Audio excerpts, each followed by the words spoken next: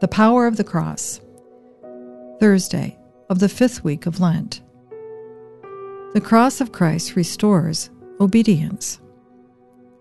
Ask, am I obedient to the commands of Jesus? Seek to be open to God.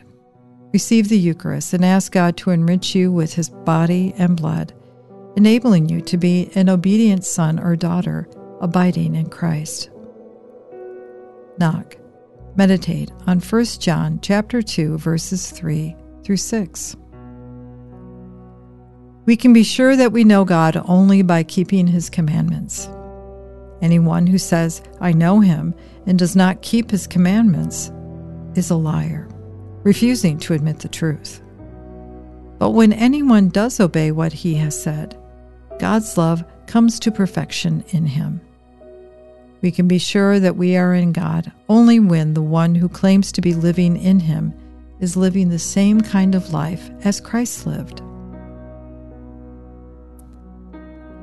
How well do we know Him? How much of our disobedience is due to our own ignorance of Christ? Are we disobedient children because we do not really believe that the Father loves us and wants what is best for us? Transform your life. Accept the transfusion of life that is the Eucharist, an exchange of our sin-tainted mortal flesh for the immortality of the God-man. Live the Eucharist, realizing that Christ remains in you. When you are tempted, call upon the presence of Christ to empower you to be obedient.